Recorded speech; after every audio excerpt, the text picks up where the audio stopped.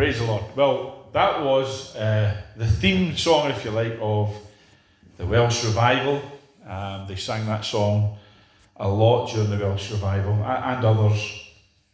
But wonderful words, wonderful truth, that he shed his precious blood for us, and of course opened the floodgates of love and mercy upon mankind. Amen. Praise the Lord. We're going to continue our look at being a blessed people, or living blessed. And we ought to live blessed. Blessing is God's purpose for us. Blessing is God's will for us. And, he actually brought the Israelites to a place where he said to them, choose between blessing and cursing. And we ought to be choosing blessing, because as New Covenant believers, as Christians, we are literally created and designed to be blessed and to be carriers of God's blessing to other people.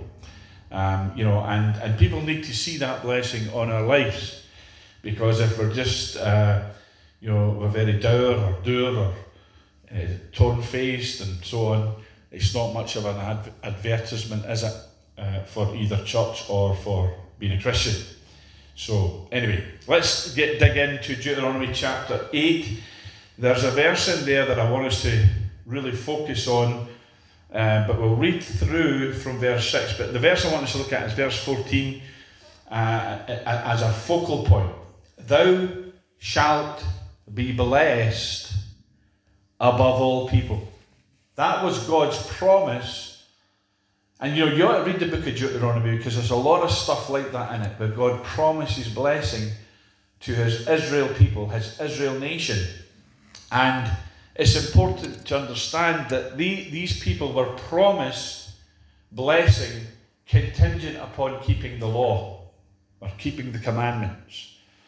But you and I, that blessing has been bestowed on us in and through Christ, because the Galatians, which we looked at last week, chapter 3, tells us that Christ was made a curse for us, taking the curse of the law upon him, so that the blessing could be upon us.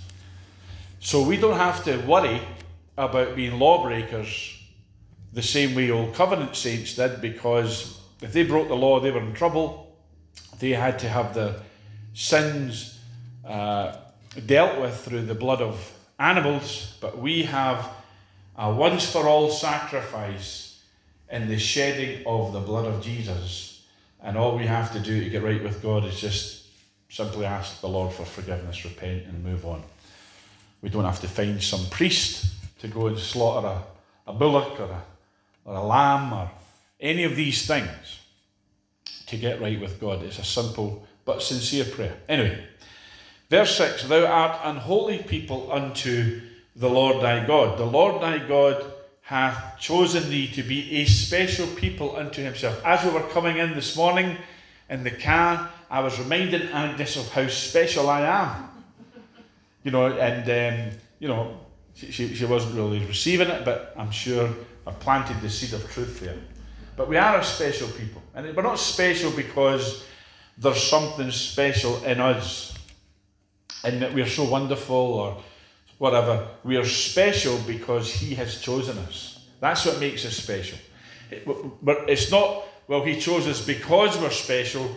He chose us, and that's what makes us special. Amen? The Bible tells us that he's not chosen, the wise. He's not chosen those that are the great ones of the earth. He's chosen, and as we look around, we can see, and as we look in the mirror, we can see he has chosen the ones that aren't so wonderful. And I'm not saying God hasn't, there aren't some amazing people that get saved, but it's just ordinary folks, isn't it? There's nothing that we have to bring to him. Even if you've got brains, even if you've got intelligence or good looks, or all of these things, that's not what makes you special. His choice. And back in the old days, we used to have this, it was very much a Calvinistic idea. And of course, Calvinism was very much the predominant thinking of Scottish Protestant Christians from Knox onward. And it's this concept of we are the elect. We are God's chosen. We need to recapture some of that, don't we? You say, oh, we can't say that. Well, the Bible says it. We are elect. We're chosen. He chose us before the foundation of the world. They get into areas of predestination, where he predestined us to walk in his ways and to be his peculiar people. That's one of the things it says over the New Testament, that we're a peculiar people. And as I look around, you can see the fulfillment of that. There's a lot of peculiar people in here. Amen? Praise the Lord. But it says here, and this is a beautiful phrase, not just that we're a special people unto him, it says, above all people that are upon the face of the earth. Now, we know that God loves the world. We know that he's not willing that any should perish. We know you say, well, he loves all men. And there's a truth to that, and we need to be mindful of that as we preach the gospel. But he chooses to bestow his love and blessings and special favour upon those who are his people. Amen?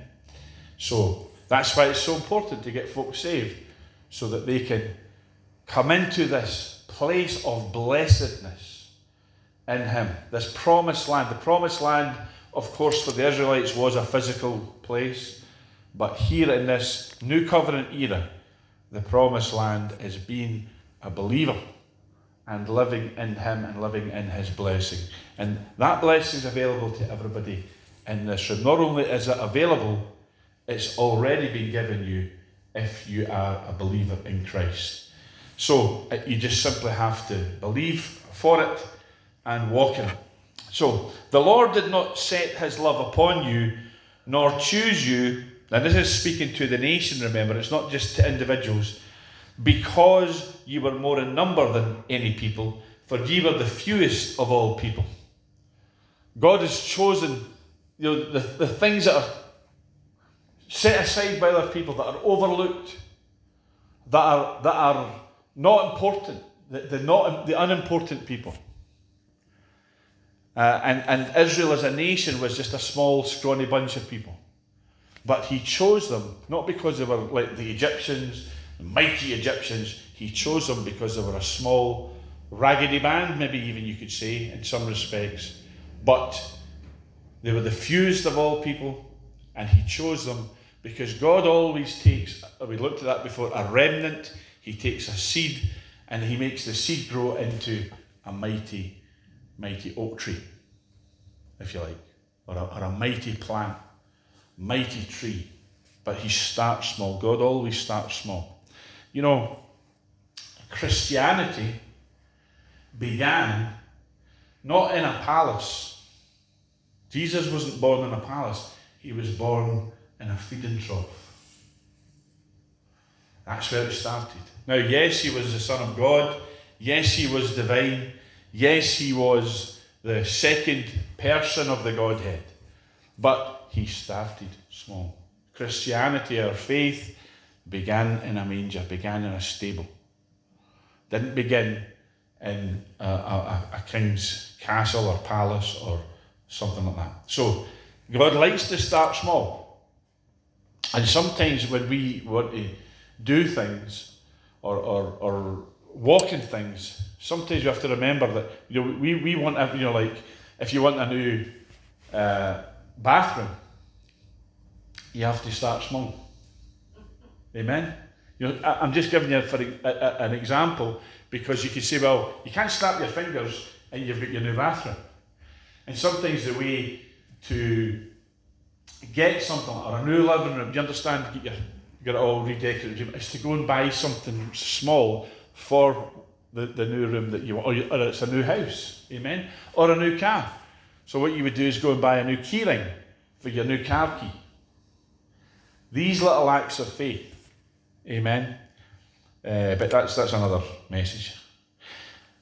But because, verse 8, the Lord loved you, and because he would keep the oath which he has sworn unto your fathers, hath the Lord brought you out with a mighty hand from Egypt, of course, and redeemed you out of the house of bondmen, from the hand of Pharaoh, king of Egypt. We were talking before the service, a couple of us, about the state of the nation and the darkness, the oppression, the bondage that we're talking about correspondence from the Christian Institute about how the Scottish Government plans to clamp down on what we would call ministry and pray for folks. And they're basically saying that that's a hate practice. And they want to bring us into, in other words, bring us into bondage just for maybe praying for someone might come in and say, I need prayer for this. Well, if you pray for that person, it could be construed as hate crime. Because how can you tell that person they need deliverance, they need a saviour? Nobody needs a saviour in the political mindset of the woke culture that we live in. You just have to accept people as they are. But none of us in here accepted ourselves as we were. That's why we said, I need a saviour. Amen? So, that's a person's individual choice, but it's also our responsibility to tell those people, you need Jesus. And if people come and ask for help, then but you see, the Scottish Government and other governments, I'm not just blaming the Scottish Government, they want to make stuff like that illegal, and you're telling that, how dare you tell someone they're a sinner? Well, see, if you don't believe in God, then you don't believe in sin, so what difference does it make? If you don't believe in God and you want to make it a hate crime, but you don't believe in God, then how can... Anyway, I'm not going to get into that either. I'm simply saying here that it says here that he's going to redeem us, or he already has, from the bondmen, which simply means those who would oppress us. Scotland, I'll say this as much, as boldly as I can, Scotland is a Christian nation, historically and traditionally, amen? We were all born into that.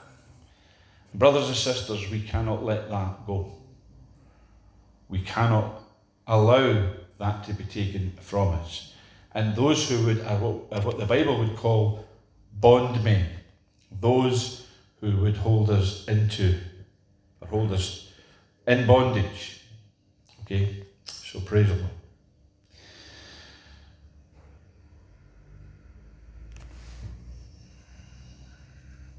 Know therefore, verse 9, that the Lord thy God, he is God, the faithful God, which keepeth covenant and mercy with them that love him, and keep his commandments to 1,000 generations. Hallelujah. To 1,000 generations, and repayeth them that hate him to their face, to destroy them. He will not be slack to them that hateth him, he will repay him to his face. We need to remind ourselves that you don't play fast and loose with God. And we know that because we have a relationship with him, we're Christians, but it's time that other people learn that. It's time that other people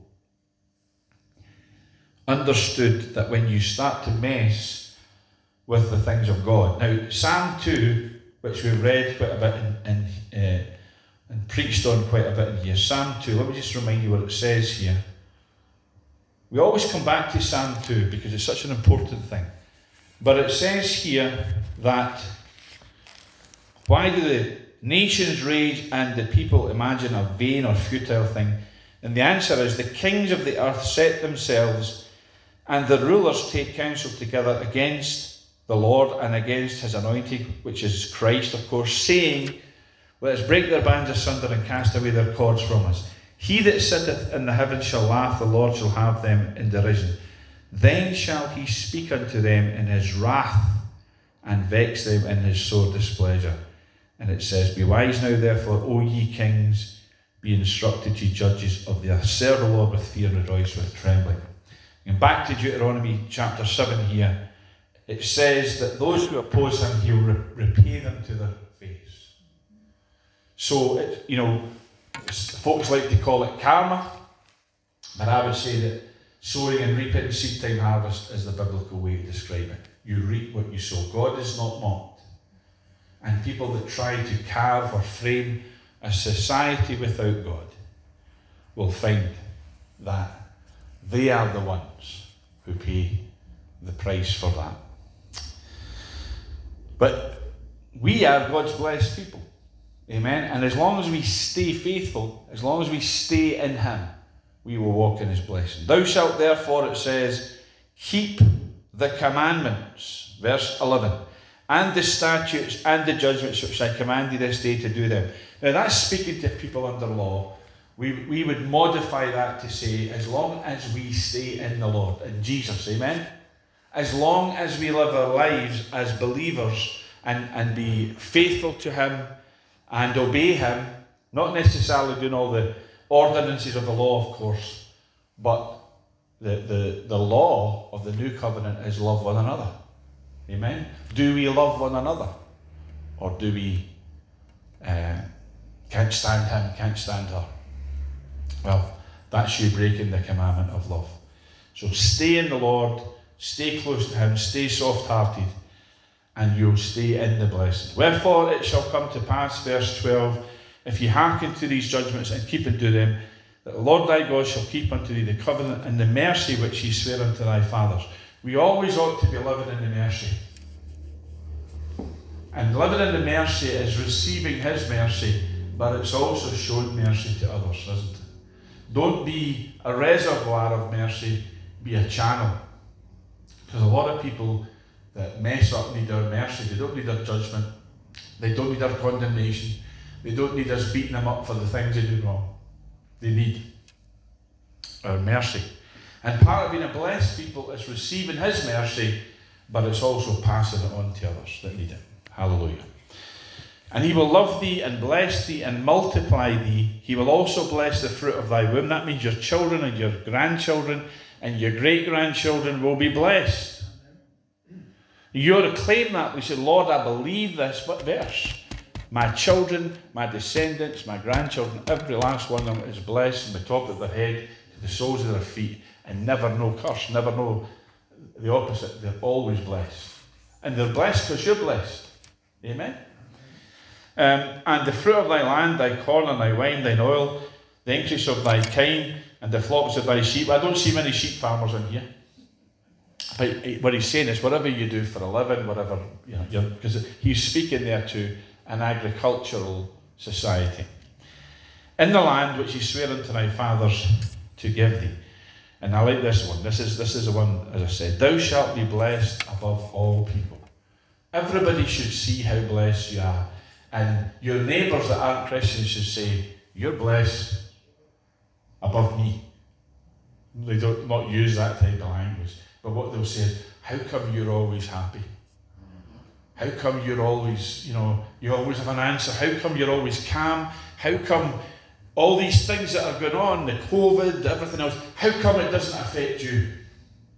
You've always got a positive word. You're always helping somebody. You've always got a smile on your face. I just wish Agnes was here to hear this one. I'll give her the message later. Praise the Lord. Thou shalt be blessed above all people. There shall not be male or female barren among you or among your cattle. And again, we could adapt that to say that the projects and the plans that we have will not come to nothing. But that whatever we do will be blessed, and God will be in it, and God will be behind it. And there's even a wee wonderful blessing here, promise, the Lord will take away from thee all sickness, and will put none of the evil diseases of Egypt, which thou knowest, upon thee. I have to say this, it's a challenge to all of us, because we all have health challenges.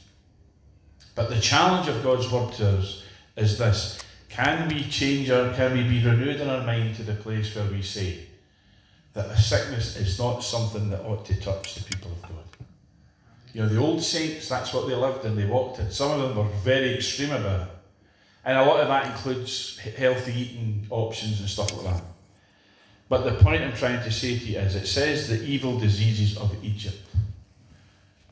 Just as we resist sin, just as we resist things of darkness, we should be resisting sickness. We ought to really take a faith stand against sickness. Amen.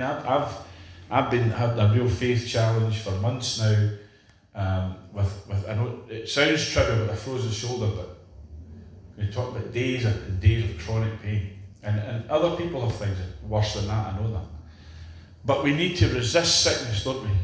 Because it's not part of what God has for us. It's the evil diseases of Egypt, and sometimes we let too much of Egypt in. So let's take a faith stand. I encourage all of us, and yourselves folks, to say, I'm going to receive this, that the Lord will take away from me all sickness. And of course we know that Jesus took our sicknesses upon the cross. He bore our sicknesses, he carried our pains, and we by his stripes we are healed. And these are things that saints of old used to contend for. We need to get back to that type of thinking again. Because it's part of being blessed. It's part of living blessed, isn't it? But that verse, I love it. Thou shalt be blessed above all people. You know, when you begin to be conscious of that and think along those lines and speak along those lines and pray along those lines and sing songs of blessing, you know, sing that we're a blessed people. You know, we just sang that song, There's a River of Life Flowing Out of Me. You know, it's so positive. But I'm not talking about positive thinking, I'm talking about faith. Let's look at some of the words of that. There's a river of life flowing out through me. It makes the lame to walk and the blind to see. Wow. That river that Jesus says, out of your belly shall flow rivers of living water. Opens prison doors, sets the captives free. There's a river of life flowing out through you. There's a fountain flowing from the Saviour's side. You know, some of us don't live as holy as others. Amen? We always feel that we're messing up. But we're not going to the Lord for the occasional bath to cleanse us. We're living in the fountain. And the fountain is never-ending cleansing. You know, you understand the difference? You know, I understand the difference because when you've got teenagers that want to spend all day standing in the shower, dreaming, what I used to do, right? You know, if you're living under the shower, you're not going to get dirty. Amen? Praise it. Oh. Praise the Lord.